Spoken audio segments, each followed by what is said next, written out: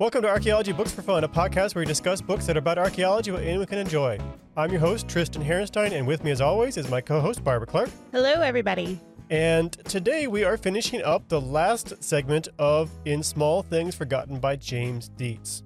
Now, if you're following us, keeping up with the release schedule, you might notice that we're a little late this time.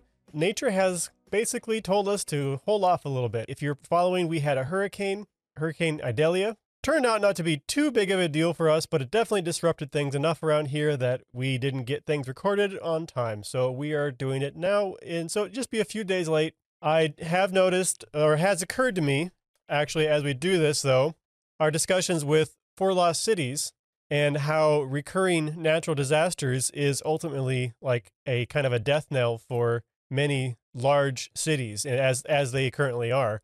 And I wonder how this is affecting our communities, considering that hurricanes seem to be getting more and more severe lately. Yeah, I would be interested in seeing how after, the last couple hurricane seasons we've had and the more severe and more frequent storms we've had, how it will impact things like building codes, where people decide to live. Like, are people not going to be so gung-ho to move and be on the coast? We'll see. And I know it's interesting too, because we've also had the pandemic, which has brought a ton of people to Florida. So not only do we have these very intense hurricanes, but we have a bunch of people who don't have the experience dealing with them. So Sure. We'll see in the future how this affects our cities. Yeah, and for like the bigger cities, like they can bounce back a little bit better sometimes, but the smaller communities we've seen firsthand, they have trouble coming back from even one hit of a big storm. And if they end up getting multiple, I'm a little concerned about them, to be frank. Yeah, it's pretty early in the hurricane season for all these storms. You look at the hurricane maps and there's usually several tropical depressions and tropical storms out there just waiting for us. Well, and we still have some small communities in our area that's recovering from Hurricane Michael, 4 years ago? Yeah, 2018. So Okay, 5 years ago. Yeah. Yeah, and that was a big devastating one that, again, missed us here just barely, but hit a lot of people very directly. Yeah. And they've recovered a lot. Like visually you won't see much, but there's still, I know, a lot of economic impacts and such going on in those areas too. So in short, anybody who's listening who has been affected by the hurricane, we wish you the best. There are plenty of resources out there. Please take advantage of them. That's what they are for. And well, let's hope for no more hurricanes. Sure enough, yeah. If you are watching this on YouTube, please make sure you like and subscribe. That kind of feedback is nice for us to see. Also, if you are listening to this as a podcast, please give us a review for the same reasons. That also helps other people discover us, and it makes a big difference for us. But without any further ado, let's jump into our book. So we start off with Chapter 7. The next two chapters of this book specifically are all about African American archaeology, which I'm impressed to see it as developed at this point as it is. Of course, he came back in the 90s and redid some of this, but even in the 90s... I was going to say that even for the 90s, this is pretty impressive. Yeah, and I know there's been a big stride since then, too, so this is pretty cool to see how much work has been put into this. The chapter starts off with a very nice description of why he thinks it's so important. I won't read the whole thing, but he words it very nicely. Essentially, he says something along the lines of people in the situation of the enslaved people in the Americas didn't have the means to often keep their own history, and the people who did keep any of that history had, other motives and other perspectives. And so archaeology is to gain a true understanding of the story of a people, it is best to detail a picture of their life within a community and then relate that back to the larger world. It is in this process that archaeology can contribute in a significant way. And that's kind of something you've heard Barbara and I talk about before, that the untold story is where a lot of the power in archaeology is, because everybody leaves a trace. Yeah, everybody leaves a trace. And of course, there's people that do document history and write about what they're experiencing, but that always has some inherent bias, no matter how hard they try to keep it unbiased. It's just the nature of written word. Sure. And the researchers doing historical research try to account for that bias, but it's impossible to do entirely. And then they have their own biases. And it's not to say that archaeology is entirely unbiased either. To be clear, it has different biases, and that's why it's such a strong combination with historic records. I was going to say, yeah, using historic records in combination with archaeology. I mean, some people might argue with me about this, but I feel it's about as accurate as we can get when it comes to getting as close to the truth. Sure. So this chapter focuses on a specific settlement and a specific group of men in particular. In this case, it seems like at least some of them were married, but the wives are not much talked about in this portion, at least. Probably because we start off by looking at what we know from the historic records, and frankly shows how little we know about their lives. So kind of the main person he talks about here is Cato Howe. Cato Howe, you think? I think it's probably Howe. Howe. So you can gauge if I said that wrong or not. And essentially how most of these men show up in their service during the Revolutionary War in America.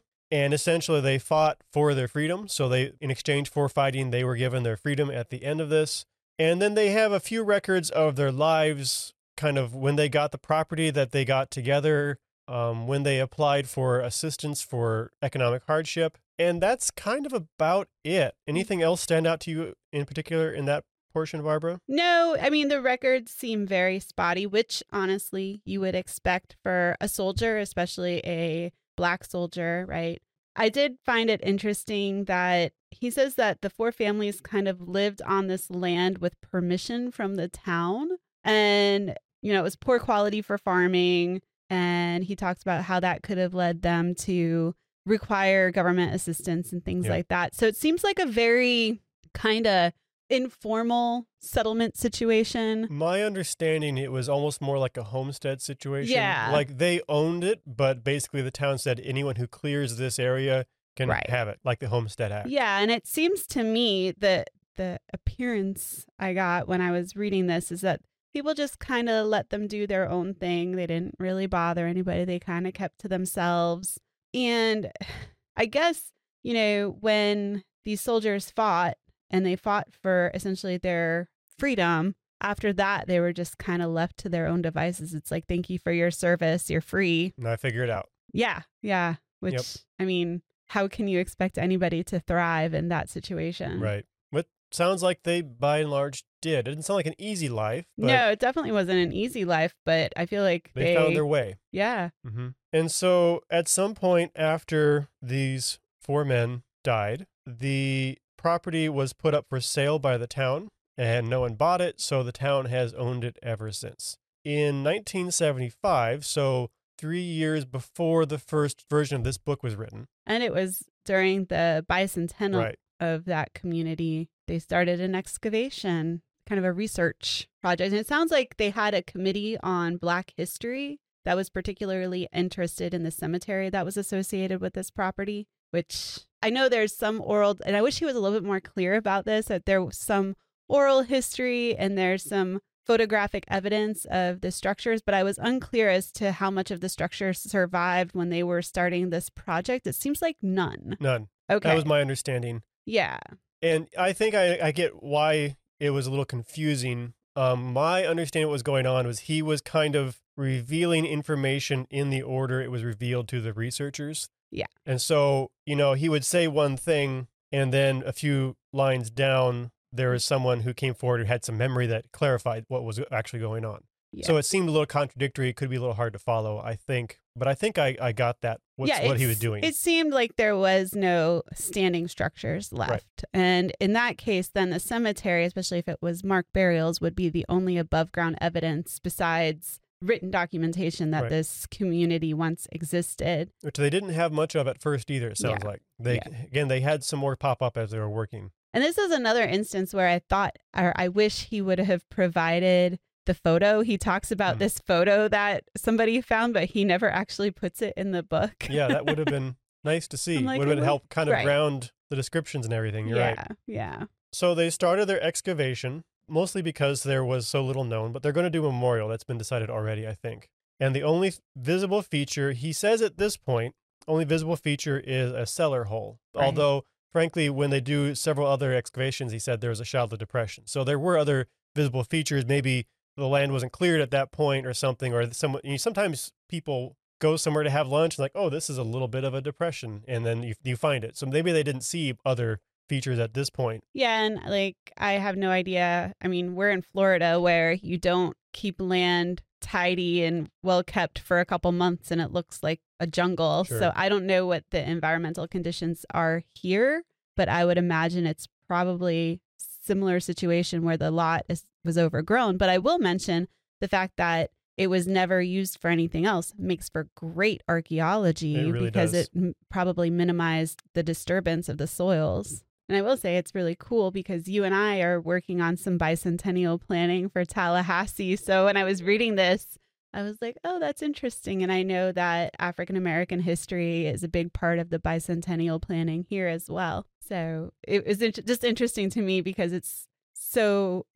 been a while, we're still having those similar conversations. You sure are, yeah. So they start their excavation centered around the cellar hole that they could see. That's a very typical thing to do.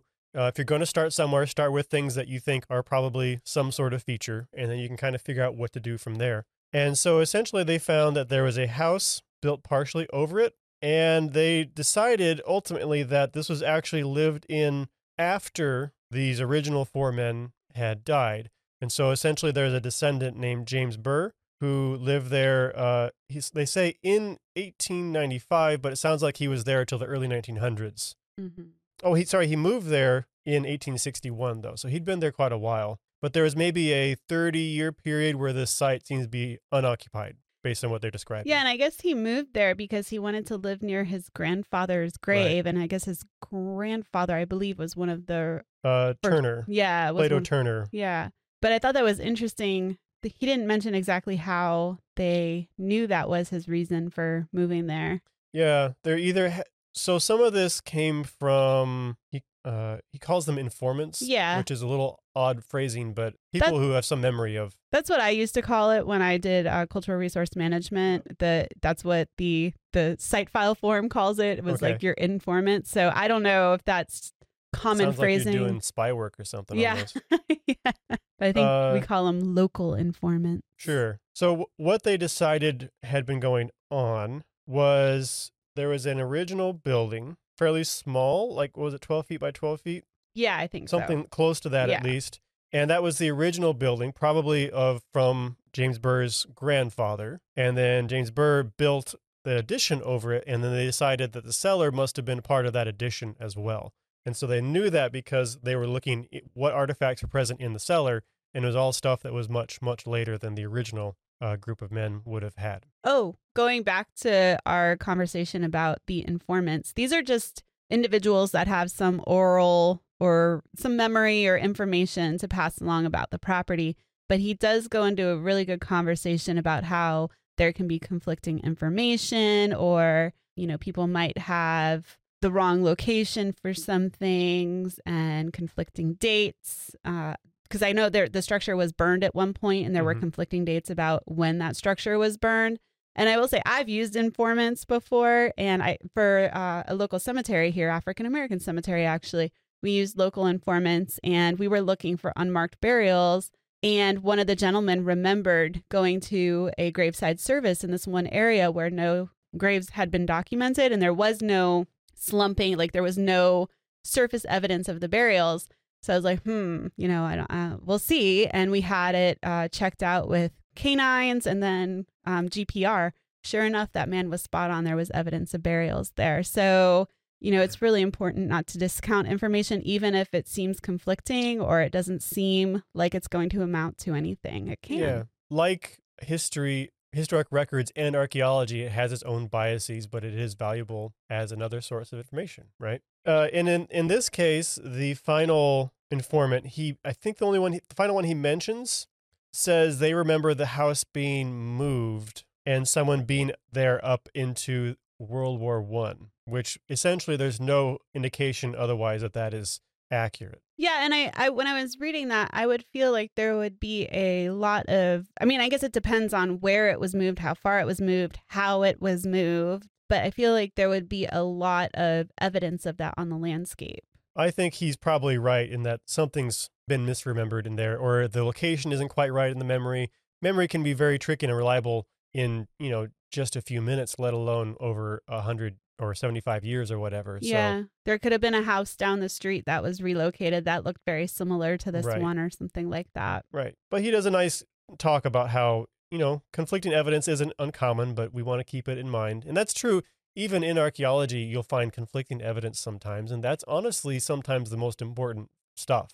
Yeah. Figuring out why it's conflicting can be very, very interesting. Yep. I love a good history mystery. That's right. So next, like I mentioned, they found a shallow depression and did an excavation. This was another cellar, 12 foot by 12 foot. So notice the use of 12 repeatedly here, because that becomes important. And it had 2 walls lined with stone and one was boarded.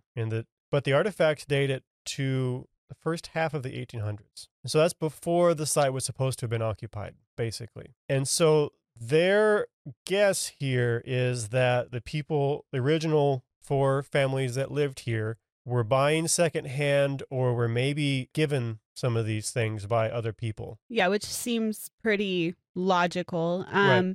But I think it's a good point to be made that this is why we look at the whole artifact assemblage in the site as a whole rather than focusing on just specific artifacts. Yeah, because he notes too that some of these ceramics would be thought of as a higher social class than I think applied to these individuals, or economic class. Well, probably both. Probably, I guess.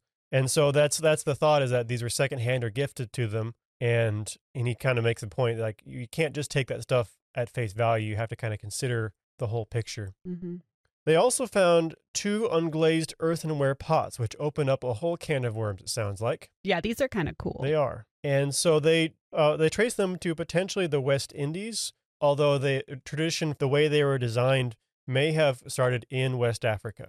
So it could have come to this area through West Africa. It could have come through trade of goods. It could have been something that was retained culturally. I don't think they have the exact answer here, but the indication is that some way this is still tied to African traditions.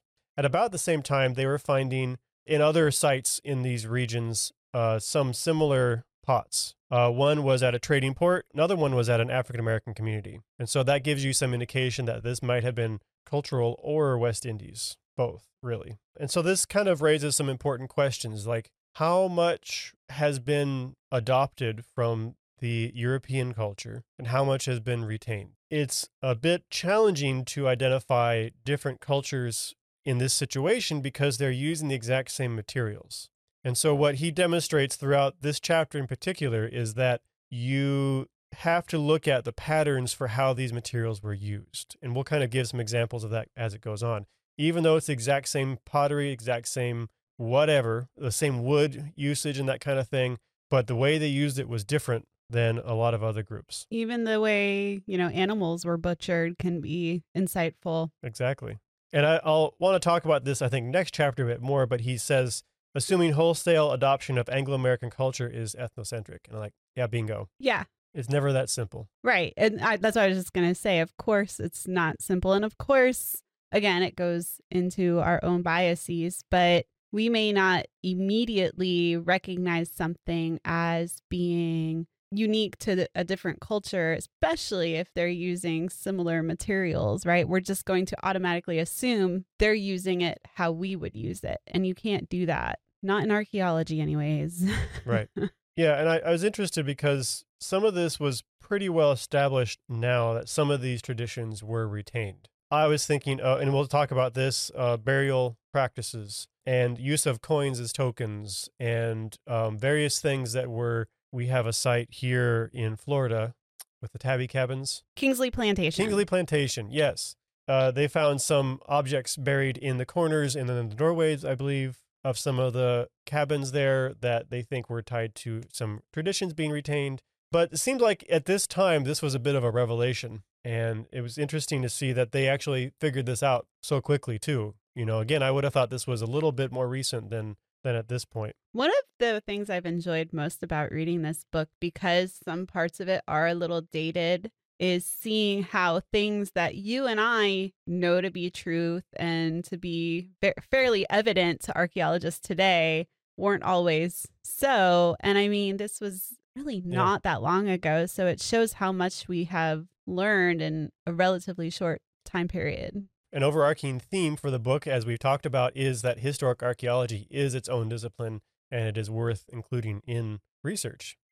For example, like at this point when especially when he's originally writing this, but even in the 90s, that was very much a question of is there any value in this stuff. I feel like some people still question that. Yeah, well, if even in the 90s, if they hadn't read some of this book, then you're not going to convince them, right? It's true. Yep. Some because people this pretty well answers these questions. Yeah. And there's people out there who you're just not going to convince. And that's okay. So a third structure is excavated, once again, with a shallow depression as the reason they started to dig there.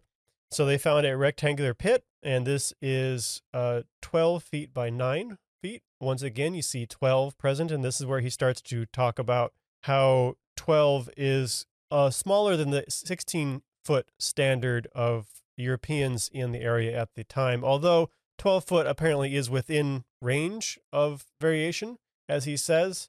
But as he kind of talks, it seems like he kind of convinces himself more and more that this is actually kind of a standard for African-American traditions. Yeah, and I know these structures were more vernacular, but I would be very interested, and this is me just wanting to totally nerd out about this, I would be interested in learning more about like milling techniques at the time, how wood was processed into planks and what sizes those planks are and stuff like that. Was there a reason? Was 12 foot, significantly less expensive than 16 or, it could be floor space. Yeah. So I bet it was. Yeah. And I mean, there could be cultural reasons as well, but there could also be very practical reasons. I had a couple points of that. It's like where it's assigned cultural, like there could be some practical ones. Right. And it could be both. It could be both. Honestly, it often probably is. Yeah.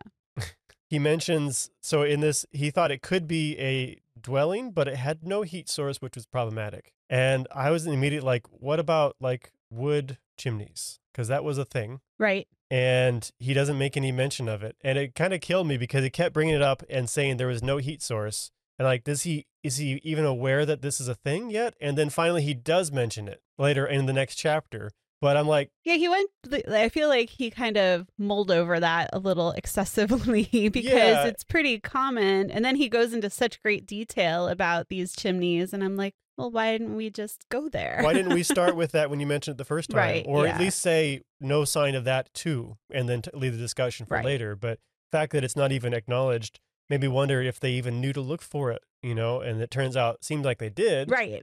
But then he also assumed that those chimneys wouldn't leave a trace at one point. Like, I bet they would. Maybe hard to spot, but I bet there'd be something of like burned clay or nails. I mean, if an open fire pit from prehistoric sites leaves evidence, then I feel like a chimney, even a wood one of some sort, would leave something. Right. And if they're on stones, you should find some evidence of that, or if it's on the ground. Again, either way. So I'm not sure I quite buy that reasoning, but the fact is they didn't find any. So I guess that's what we have to work with either way.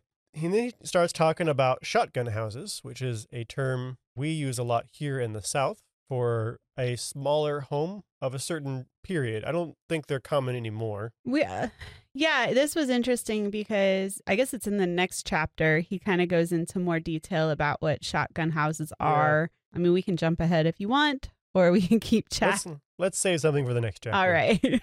But they're very cool, and the history on them is very interesting. Yeah, but it's interesting that these are a little bit out of order in the conversation, it seems like, almost, right? Yeah, I feel these 2 chapters are some of my favorite chapters just because this is something that is of personal interest to me. And I think also I'm somewhat familiar with things like shotgun houses and stuff, so it wasn't a big leap. It wasn't disorienting. Yeah, but I feel like if someone's like, a shotgun house, what is this? Why are we all of a sudden talking about this when we were talking about, these pits and stuff? Yeah, it could be a little... Maybe we should talk about it for our listeners. We could, yeah. So yeah, let's go ahead and do it. So a shotgun house is a house that has entrances on the small ends of the house. So it's a rectangle with entrances on the small ends. And essentially the story is it gets the name shotgun house because all the doors are lined up as it goes through 3 or more rooms throughout the house. So you could shoot a shotgun straight through it. He thinks, and I think he's got a good possibility there that it's actually derived from an African word for house. Yeah. I think that's probably far more likely. So that just contrasts between the shotgun style house and at this time the European style house, which had the doorway typically in the middle of the long side of the house. Right. And another thing about shotgun houses too is they didn't have like a central hallway. Right. You had to go through one room to get to the other room. So again, we had this discussion on privacy a while back, but not necessarily the most private of architectural designs. And on the note of why these chapters might feel a little disjointed, I did find out that the next chapter is the only chapter that's entirely new for the version we are reading. So the original version of this book didn't have that chapter at all. And I couldn't find any copies of the original to really check, but based on just the synopsis for the chapter reading now, I suspect it was a lot smaller. And so that could be kind of what's going on here, is kind of some of the rewrites might have confused this a little bit. That makes a lot of sense, honestly. Yeah. See, he also observed that the location of the houses was different from the Anglo-American methods. They tended to spread their houses out, whereas these 4 houses were kind of clustered around each other. I wish he had provided a map of the site, because I would be interested in what this looks like on the ground. Yeah. Because if, say, the property's on a relative slope, that might change where you place your houses. Even just the geography of that parcel could be a reason the houses are close together, right?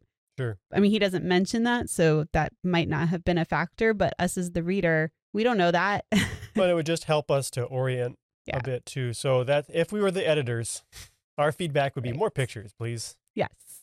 So food remains were another thing he noted. There was no evidence of sawed bone, but there were a large number of cow's feet. And he says this might have been a sign of poverty or have been a cultural preference in cuisine. But, whatever the reason, it was just very, very different. But I think it's an important point to make. A lot of times we see something that isn't what we would regularly eat, or it's not prepared the way we would eat it, and we make assumptions based on that reflect more economic traits when it could be more cultural. Right. And it's always the possibility of both too, but we need to make sure we keep those possibilities in mind.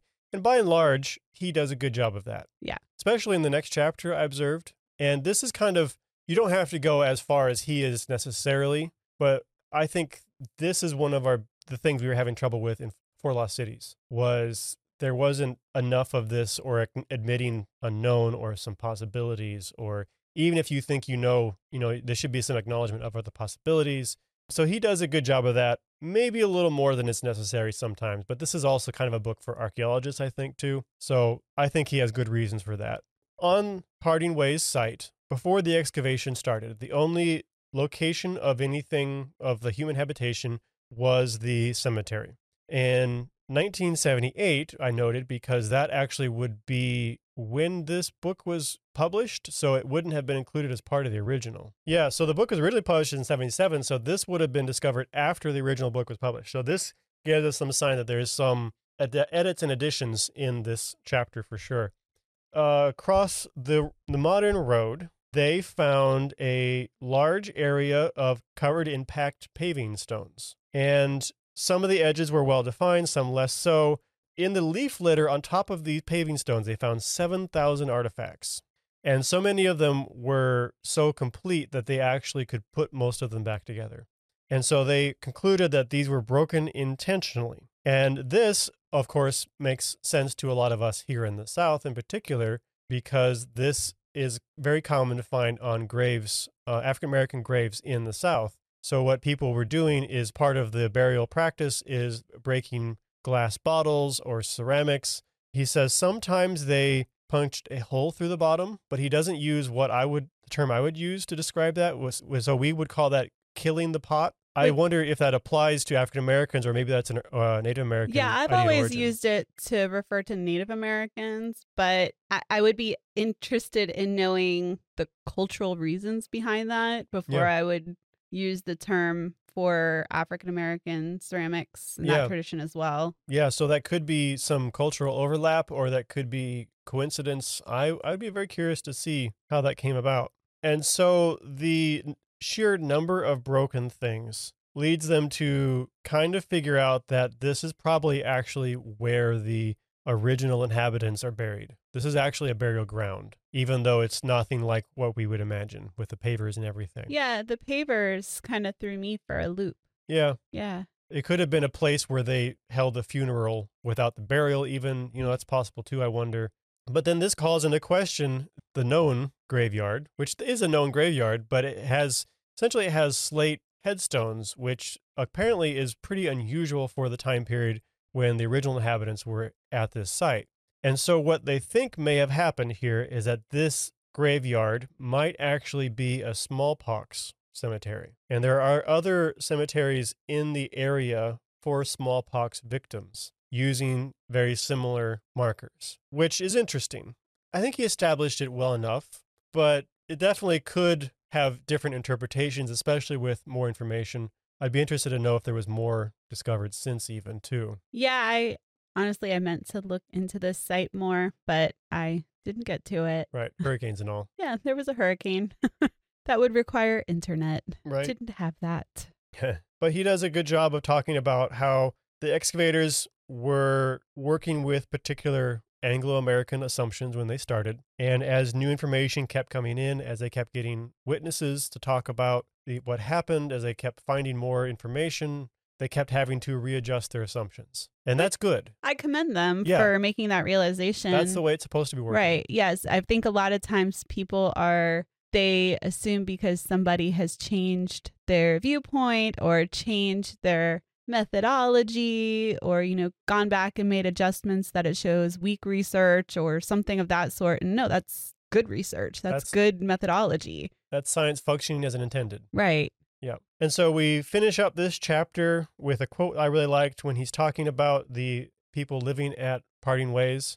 The archaeology tells us that in spite of their lowly station in life, they were the bearers of a lifestyle, distinctly their own, neither recognized nor understood by their chroniclers. And again, that sums up the importance of archaeology pretty darn well, I think. I would agree. All right, so moving on to chapter 8. This is the last full chapter of this book. The last chapter after this is kind of a conclusion chapter. Yeah, it's like a wrap up. So this is titled The African American Past. And as I mentioned before, when I looked up this book, especially the original one, this chapter is entirely new. And so he talks about how African American archaeology, he has seen it gain momentum. And so this would have been written in 1995. And that makes a lot of sense to me. And he talks a bit about how African American descendants didn't simply accept the dominant Anglo-American lifestyle and is actually far more complex. And that's actually something we have seen time and again, archaeologically speaking, too. One example I remember very clearly is during colonial contact periods, Europeans would often gift like metal axes, iron axes to Native American people. And you would maybe assume that this would have been then a very valuable tool for chopping wood and such. Whereas in fact, they have found burials with these axes and they were never once used to chop wood. They were used for other things. In particular, in this case, we think they may have been part of a status symbol. Here's a unique thing. We do that today with unique things, right? Yeah. And so it's just a good example of how people didn't just accept what was given to them and used it as intended. They had their own ways of adapting to material culture and how we can look at the patterns of how these things were used to learn about people, right? And so this is the same thing in this case as well. And I will say, I really like the opening of this chapter. He highlights everybody leaves something behind, no matter how humble your beginnings or how humble your ends. We all leave a mark on this earth, no matter how tiny it is. And I think, that's kind of the essence of archaeology in my mind. We're trying to study the everyday person, kind of. Yeah. And so he starts to talk about creolization. And this is a term I haven't heard for a long time.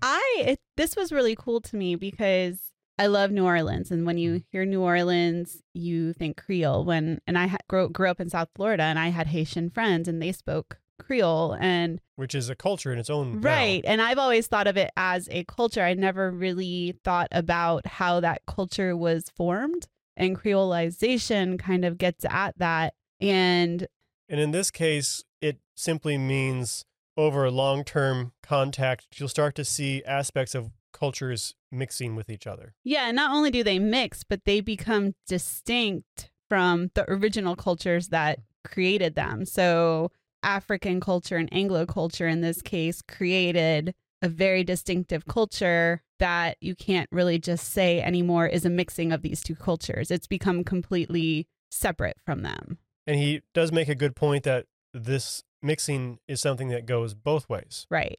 Points that we've talked about already in this book, porches and banjos in particular, are two examples of things in our culture today that are directly tied to African origins. And it's so cool because they're so prolific in our culture.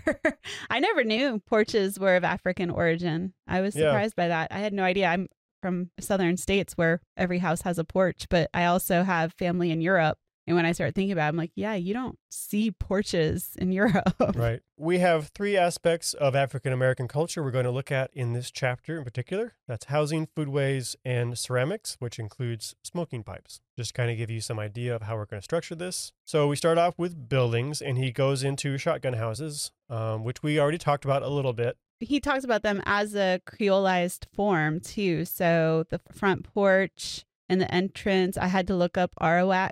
He calls them Arawak Indian houses. This is a group of indigenous cultures in like the Caribbean and southern South America, I guess.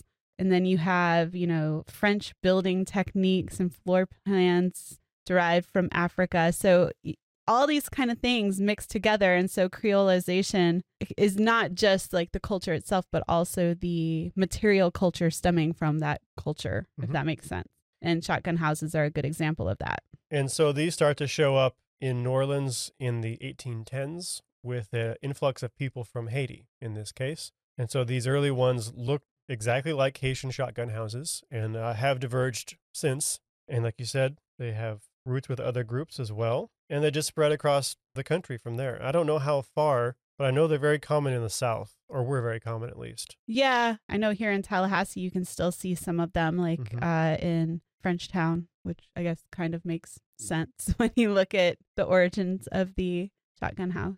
And I would assume they would go up into like Appalachia too, but I don't know that for sure. But if anybody, comment, tell us where you've seen shotgun houses. We're curious. Yeah, send us a photo. Yes, photos. We love photos.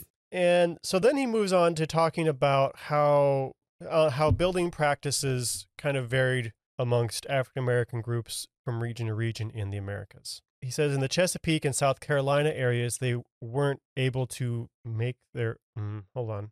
I found this a little confusing. When we think of, say, slave cabins on plantations, that even though it might not be readily evident, we would think of them as probably being more European in flavor because of the fact that these were slaves building them probably by direction of the slave owner. But that is apparently not exactly the case. It's not as cut and dry as that you do find, even though they were more European over time, if you look at them, they're not identical to other structures of that type that aren't related to like African American or slaves living in plantation slave quarters. Well, this is where I got a little confused too, because he does make a connection between, for in the northern slave states, enslaved people kind of started off as almost indentured servants. And then when indentured servants' dwellings were moved to separate from the wealthy person's dwellings, so were the dwellings of the enslaved people. And in his case, I think he's saying we tended to see more adaptation or adoption of European patterns in that situation because they lived with Europeans for a while. Right, yeah. And then slowly kind of diverged. Whereas in the case of places where basically went straight to, I think, chattel slavery, there is more retention of some African traditions. I'm not sure about in the buildings, though. Maybe he was talking about other aspects when he's talking about that. I think both. But he doesn't give like a ton of very explicit examples. There were some things in this chapter where I feel like he talks about like acts of, defiance in architecture and things like that. Was it an act of defiance, or was it this is what I am more comfortable with, or this is what I'm used to? I don't know that you can explicitly always say, oh, this was an act of defiance just because something is different. Mm-hmm. There's many different reasons. And it could have been an act of defiance, Right. but I would just want to see more evidence of that. He does finally say that one dwelling probably had wood and clay chimneys. Finally. And he actually has a pretty cool story about it, because essentially there's someone who did some experimental archaeology and built one and set it on fire. And essentially the way these are designed is they would lean away from the structure with supports. And if it was ever caught on fire, which I assume happened Probably regularly. right? Yeah. You would knock the supports away and the chimney would collapse away from the home. Which, I mean, while a simple engineering situation, it's pretty genius and efficient. So I think they're pretty cool, but I'm not clear on why he thinks there were no sign of chimneys in so many other places. Because he does say also that in certain situations there wouldn't be a sign. And right. But we already talked about, I bet there would be. Well, and I mean, there's so many different factors too. I mean, we know that not everything survives the archaeological record. It depends on the soil and how disturbed it is. Case you would say there was no evidence of. Right. And I have a problem with absolutes anyways. Unless you give me a bunch of evidence, I want a whole pile of evidence. If you give me an absolute, I'm going to question it. Yep. That's just my nature, I guess. So he does describe the Kingsmill plantation in Virginia. I don't know that we need to go in too much specific detail on this, unless you have something that popped out to you. No, it's interesting. Yes. Give it a read. It is good. He does once again state that origination of the porch is West African, which I thought was a little strange. I felt like we've already covered that. He just really likes porches. Porches and banjos. Like porches. So I think we actually skipped past this in the previous one, but conversation about shotgun houses again reminded me that he observed that the Parting Ways buildings were actually less like shotgun houses in other settings, even though some of the details, like the 12-foot standard, was present. The doorways were located, at least for the photo we had, the doorways located on the long side, like you would see with Anglo-American houses. And so his interpretation was this was simply due to a limitation in materials available to them and poverty. It occurred to me that this could be even intended as almost a sign of being part of a community. That's the interpretation I would naturally be drawn to, is this was a sign that they were just trying to, quote, fit in, you know, and of course I don't assume that they ever thought they would, but declaring, look, we are the same in these ways is probably safer than saying, look how different we are. Right. Yeah. And, we've seen evidence of that in I think it was in Four Lost Cities. We talked a little bit about the outside of the building looking like one way and the interior looking different. There was the grand gardens and stuff people would have in their, what would you call it? Center of the house. Courtyard. There we go. But the rest of the parts that the public would see would be fancy and ornate. But then you go to the more private areas of the house and it's more bland and minimal because they put their money and their efforts towards the things that people would see. Mm-hmm. Heck, I did this when I bought my house and guests were coming. I painted the doors that everybody would see and left the closets and the interior, bedroom doors, unpainted. So I get it. But that's all I have for the building section. It's very good. It does go on with the descriptions a bit more, but it's easier to follow or picture in my head than some of the architectural descriptions before, I would say. Oh, for sure. Yeah. And I think it also helps that you and I are probably, of all the architectural styles in this book, you and I are probably most familiar with shotgun houses. That's probably true as well. Yes.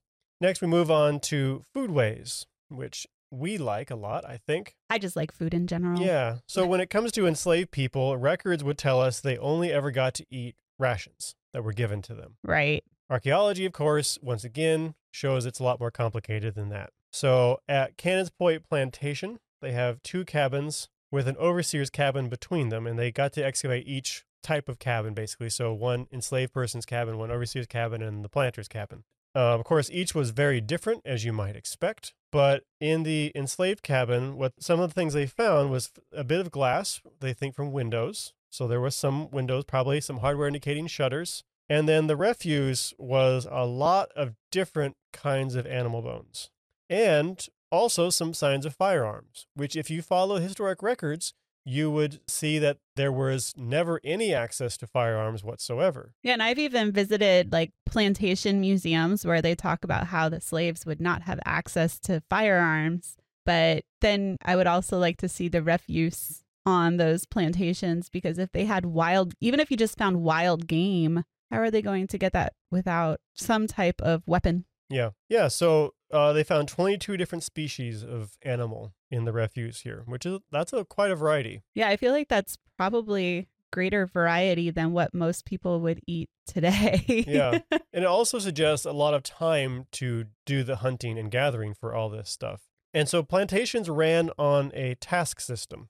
People were assigned a specific area to attend, and once that area was done, then they had free time. But he does a good job of emphasizing that this was not generosity. This was simply a economic decision by the slave owner. You could provide less rations if you provided them time to go hunting or to tend their own gardens, because they could supplement what you provided them, so you didn't have to provide them with as much. And you could just give them the cheapest stuff or the stuff that they can't get on their own, and then the rest is up to you. Yeah. Right. And it sounds like this is, again, where an opportunity to look at the documentation versus what you're finding in the archaeological record. And it apparently shows that overall, the rations didn't really include enough protein to sustain someone who was doing the manual labor that a slave would have been doing, especially to that degree. So they would have had to, supplement their rations. Also, like, you think about it, they would need time too to process the food that it's not like today where you just go to the grocery store and pick up ground beef. They had to process these animals. They had to find ways to preserve them and things like that. So it was more time consuming than what we may realize. So all the animals also were chopped. The bones were chopped, which, as we saw with the early American period, is an indication of stews, and that makes sense. And that does contrast with the planter's house, which would have been sod. Yeah, they said where sod shows more signs of fish and game and generally higher status food. Yeah. The refuse in the enslaved cabin included teeth, scapula, pelvis, and forelegs. He says the Anglo-American food style contrasts with the foods in the diet of the enslaved people, which has deep African roots. And I thought, well, that's also not very well established, I don't think, at this point, right? Because it's also what was available to them. Yeah, I wouldn't be sure on that, honestly. The typical saying goes, like, a lot of Southern food comes from African origins, but this has me questioning even that a little bit. Was it African origins or enslaved origins? And how case, are those two? Yeah. What are the differences and commonalities between the two? Yeah. Yeah. And what's the relation between food scarcity and the kinds of foods people are eating? Right. If you have trouble getting food, then you'd eat more unfavorable parts. Right. And I mean, it could have been a preference. It's more complicated than. I think you oversimplified there. Yeah. Then we get into what I think will be Barbara's favorite conversation. I do love Colonial-ware. Yes. And I think we've touched on what colonial-ware was in our last episode. Let's go ahead and cover it at least briefly again. Yeah. So colonial-ware, I'm more familiar with it in the sense of Native Americans, but it generally means that one group of people, in this case, Africans, take a different style of ceramics. So in this case, more European style ceramics, but they make them with more of their traditional manufacturing styles. So it's essentially a mixing of two different cultures and how you manufacture the ceramics and what types of ceramics you utilize. So you might get a candlestick, for example, but it's made more in a different manufacturing style, whether it be coil ceramics, if you're familiar with ceramics, or it may be just even completely different.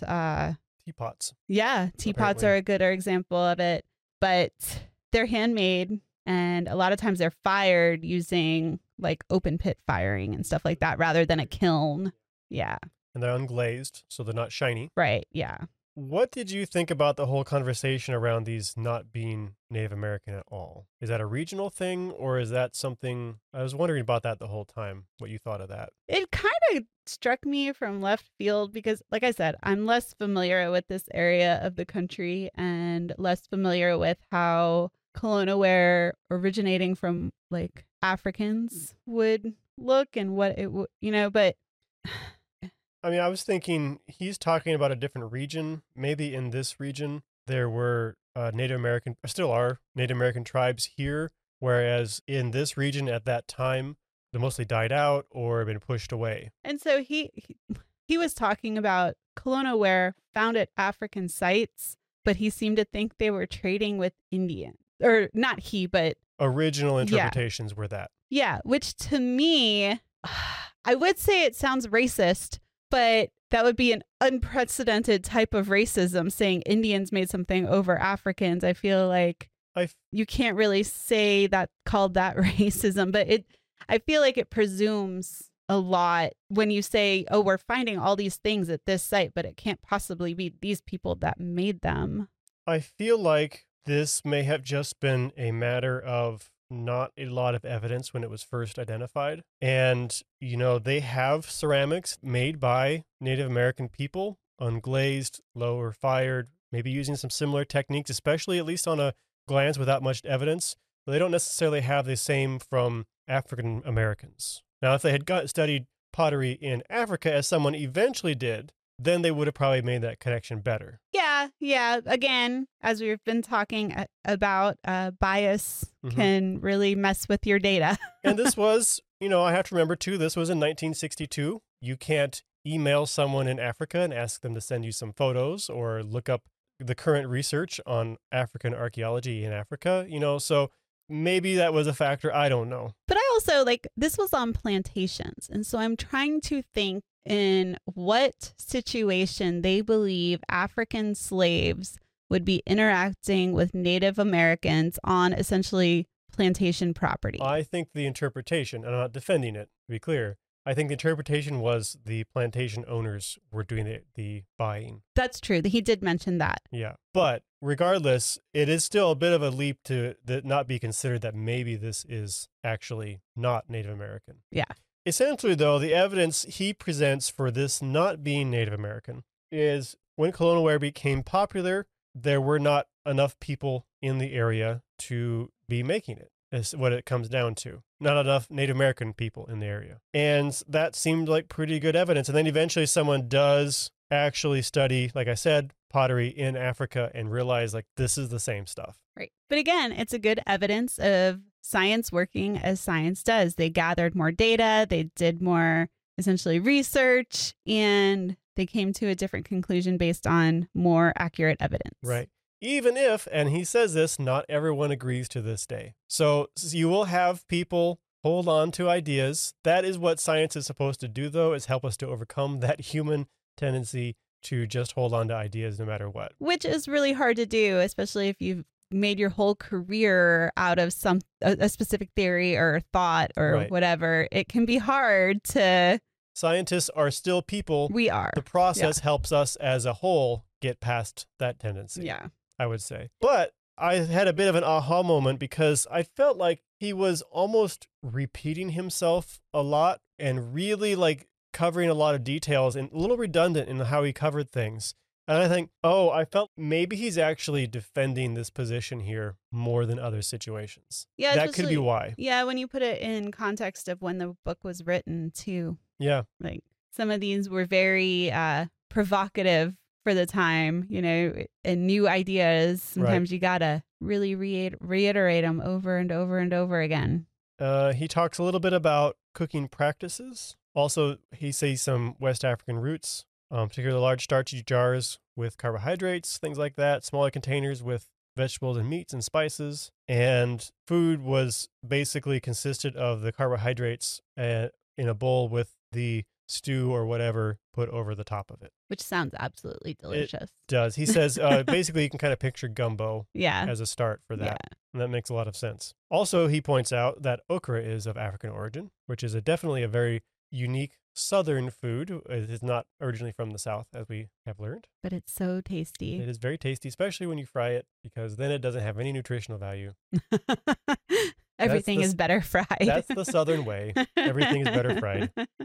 And then finally, finally move on to clay pipes. And clay pipes had a bit of initial interpretation as the colonial ware, although this makes a little more sense. Because as you were saying, the problem with colonial ware is like this was used by enslaved people. Why would you not think the enslaved people were making it? And in this case, the pipes were made by enslaved people, we know now, to be sold on the market. Right. And so the interpretation that this could have been Native American to start with is maybe a little more reasonable. Does that sound fair or not? Do you still have a problem with it? It seems to change it's maybe pretty a little quickly. more reasonable. Yeah, I guess I'll go with it. Okay. Yeah. I can cut that out if you want me to. No, it's fine. Okay. We are allowed to disagree, Tristan. Okay. I was just interested in what you thought too. I mean, it was a cool conversation. The whole time I was like, ooh, Tristan is going to love this. Did you enjoy this part?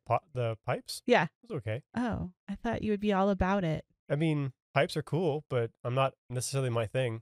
If it was nails. If it was nails, Okay. then I would Fair be, enough. you guys would, we'd be 2 hours in and I'd still be talking about nails. So. Yeah. You will learn more about nails talking to Tristan than you ever wanted to know. Basically, the message there is every archaeologist has their little nuanced thing they know lots about, and you got to be careful asking about it because we will go on if you let us.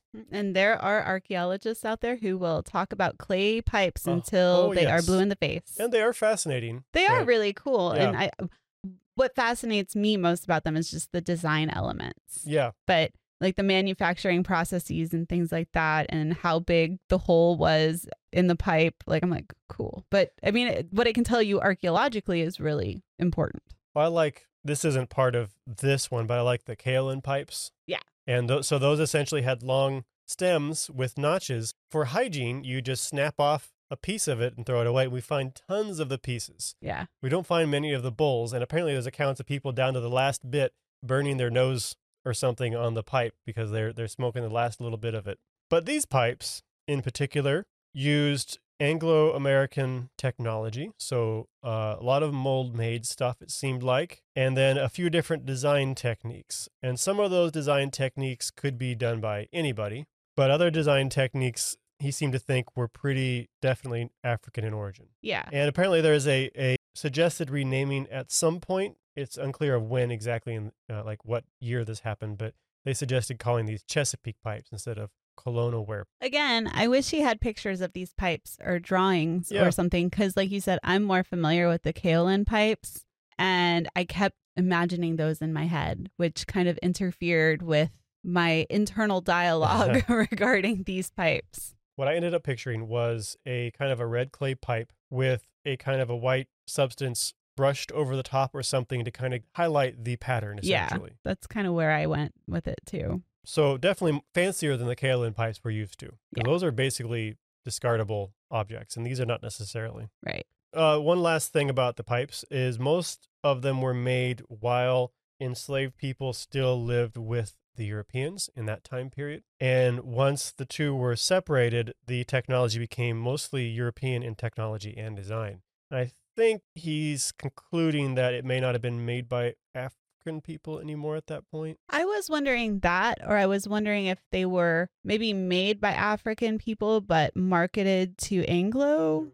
I think they always were. Yeah, so I mean... But maybe there was more direct control or less tolerance of individualism. Right. In that scenario. I'm not sure what he thought was going on. He didn't really give a explanation for what might be happening there, but I think his observation of the pattern is fair. But he concludes by making the point that we shouldn't assume that this earlier system was the same as the plantation ones that we are used to hearing about. While, yes, it still was slavery and it still was problematic, it was a very different system in the way it operated. It may have had more in common with indentured servitude. Our final chapter for this book and for this episode is Small Things Forgotten, so just with the title of the book. And even though it doesn't explicitly say it, this is just straight up the conclusion for the book. And he sums things up pretty nicely. And he talks about kind of how important it is to explore these cultures, these American cultures, and why we need to talk about them and understand them on a deeper level. because there is a tendency to view these with rose-colored goggles. And this is see that as a simpler time when neighbors knew each other and everyone was happier, and boy, wouldn't it be nice to live in that time. And in the reality, it was just as messy as today in different ways. But the point is that if you tend to view the past that way, then it's easy to see today as worse than it is and as something that can't be fixed. Yeah. I mean, and you see it in the movies and in a lot of books and things like this. People, had these altruistic values and they were neighbors helping neighbors and stuff like that, when in reality, both historic and archaeological evidence supports that they were relatively suspicious of outsiders and not really tolerant to change. Change happens slowly. And I mean, especially compared to what we're used to now with all the technology we have available to us. But I did like this chapter just because you and I have touched on before. We hear a lot of people come up to us and be like, man, I was born in the wrong time. I really wish I was born then. I'm like, oh, well, you haven't studied that time period, have you? I like my anesthesia. Thank you very much. Yes. And other things, many, many other things. Right. Oh, my favorite example was the boarding room in historic houses. You remember? Yeah. Because I had actually never heard this. I've been on a lot of historic home tours and I've never had a tour guide point out the boarding room to me. So maybe since this book has been written, we've realized that's not a thing. But it was apparently a room in the house that would have been used to give birth. And, the mother would have this special room in the house that just for this purpose. And which, as after reading this book, you probably think, well, that sounds silly. Why would you go through all that effort to have a room that may be used occasionally, right? And it's based on our modern day assumptions that you'd have the privacy when giving birth, because that's how we have today, right? You're in your hospital room and only those people that need to be with you are with you. And then also we want that clean and sterile kind of situation. Did not exist. It goes to like when you walk through a living history museum or, a house museum and you see the very sterile kind of staged environment. That's not what it was like. This is a lived in place. And I love his example of like the living history museums with the candle dipping and the clean and orderly quarters. I got that quote here, actually. Homes that seem to have been inhabited by people who subsisted largely on the herbs that grew in the adjacent garden and who dipped enough candles to light a small town. Right. Well, those museums definitely have their place and they're very valuable in providing us with at least an idea of what. And he explicitly says he's not picking on them as bad. Yeah. But the sterile environment is kind of giving us a wrong idea of what the past was like. Yeah. It wasn't simpler. It was far from it. It was very complicated. Yeah. I had an interesting observation. So he commented on how in American culture 200 to 300 years ago was so dramatically different from today that if we were to go back and visit it now, it'd be like visiting a foreign country today. Yeah. That's how dramatically different he says it is. And it occurred to me, this made me think back to Four Lost Cities once again. In that case, we're looking at some cities or civilizations that were going for a couple thousand years, several thousand years. I wonder how much change you might have seen in that time from just a 100-year to 100-year period. And we see material culture change, but I think because it's so old and we don't have historic records to go with it, we don't usually know what that means. Yeah, that's true. It is possible, too, that this period was seeing more change than you would necessarily see in more stable times because people were establishing cities and things in this area. But I still have to wonder. I feel like, if you're talking about a city that's been existing for 4,000 years, I bet you have just as much change. It does. I mean, it does make you wonder what it would be like if we had more written documentation to go with those more ancient cultures. Yeah. And I thought, talking about the documentation, one thing that I found really interesting was how we see changing worldviews in documents as well as the archaeological record. He talks about the Mayflower Compact, which stresses larger community and the individual is not necessarily considered. And then you get the Declaration of Independence, which stresses individual rights and freedoms, and just how in that short amount of time, the worldview that these people had was changing. And that, of course, falls in line with the larger historical context of what was going on at the time. Sure. But they suited the needs of the people who were using those documents at that time. it got me, of course, and this is a whole larger conversation, but thinking about like the Constitution and, the reason we have amendments and things like that, they're living documents. How long can a document live until it becomes a completely different document? That's true. And you think about it too, from, a period of a couple hundred years, they had completely changed their worldview. That document now is a couple hundred years old. We see some tension around using those old documents as our worldview today sometimes. When you were growing up in school, and I know we went to school in completely different areas of the country, were you ever, I don't want to say indoctrinated, but taught about the melting pot? Oh, yeah. Okay. I was curious if that was... I think that was a strong 80s, 90s thing, if it's not still today even. But, I mean, it's... I love, yet America was not a melting pot in the 18th century, and it's not one today. Yep. And I thought it was just interesting because there's a lot, that whole idea of melting pot is very problematic. And you can Google like, the melting pot theory and the problems it has. And it essentially is saying, we're all going to come together from all over the world, America, all the immigrants that come here. It also assumes equality. Well, equality, it Right. assumes equality, and it assumes that we're going to create our own unique culture, essentially our Creole American culture. Is, Right. They're trying to say that there's one American culture and we all need to kind of conform to that idea of what an American culture should look like. And that's number one. Not realistic at all. That's not going to ever happen. And why would you want it to happen, especially in a country that supposedly celebrates our differences and is based on immigration? And, there's just so many problems with it. But if you want to dive down a deep Google hole, go ahead and Google that. There's various articles.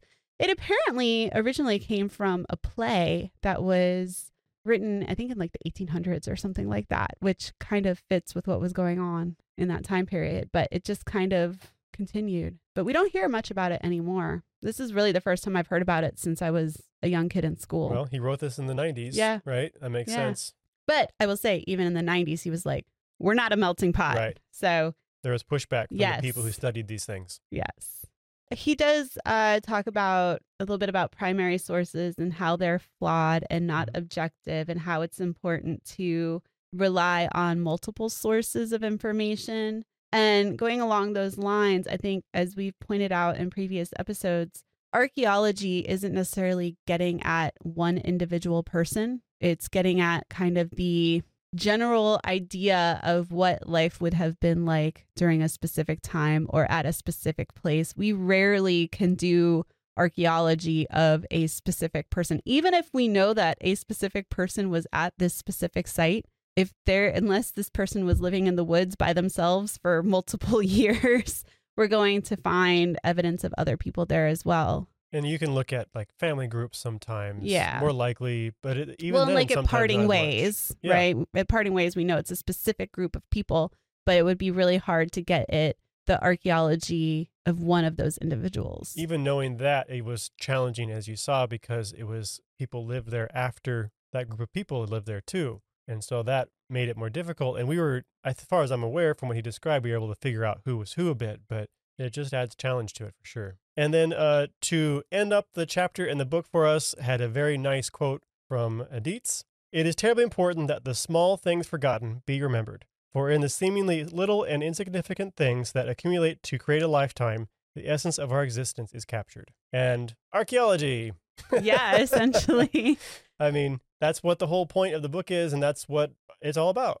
So now that we've finished it, Barbara, what did you think of the book? I really enjoyed it. I mean, obviously it's a little dated, but I thought, especially considering how dated it was, Dietz did a really good job of explaining concepts that then would have been pretty new and maybe not going with the grain. And I thought it was fun, like I said earlier, just to read it and see how, number one, sometimes we're still kind of debating the same things, even though we have more information on specific topics. It's also interesting to see how African American archaeology and the archaeology of the enslaved has progressed as time has gone on. And just to see how, even then, it's just nice to see that somebody understood, I think, the greater value of archaeology. It's not just about finding the cool things. It's not just finding the cool things and locking them away in a lab or a curation facility somewhere. It's about using them to learn about the past, but also how they can potentially be used in a greater like social context, like the melting pot thing. Overall, I enjoyed it. Obviously, there were some things I wish he had pictures. Yeah, and we had some critiques here and there, but by and large, I think it aged very well. And frankly, I would not be surprised if a lot of universities still assigned it to their students, especially as an introduction to archaeology. I think they should. It does a really good job of explaining what archaeology is and how it's useful. And it's very readable. It does bog down in the details here and there, which probably is why I don't remember some of these things. He goes on way too long about banjos. Yes, he definitely does.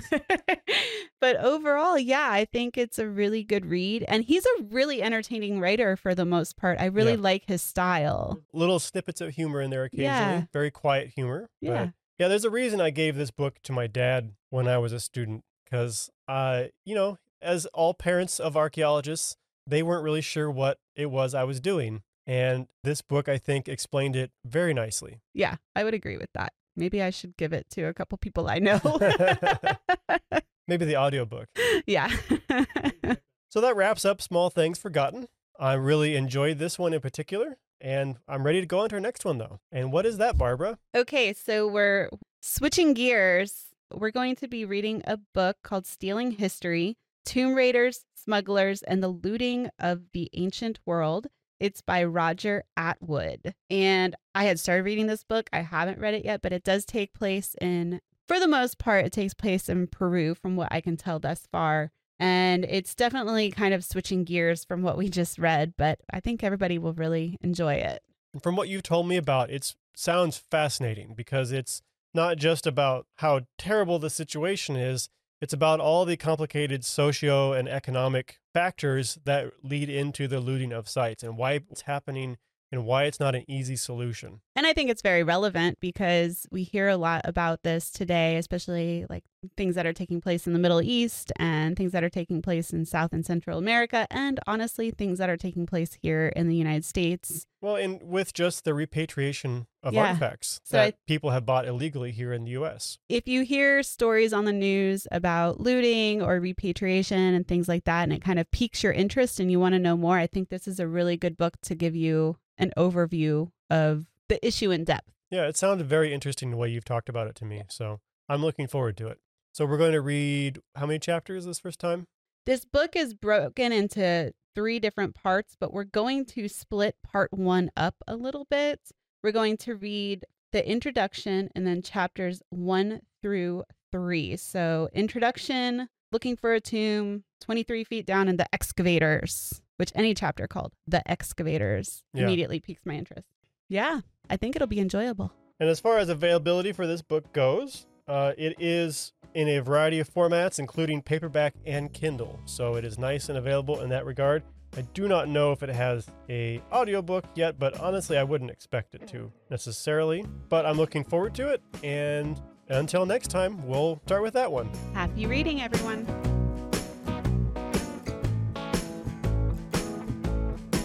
Archaeology Books for Fun is brought to you by the Florida Public Archaeology Network, a program of the University of West Florida. You can find out more about archaeology and about FPAN at fpan.us. We appreciate any feedback, so if you're listening to us as a podcast, please leave us a review, and if you're watching this on YouTube, please like and subscribe. Thanks for listening.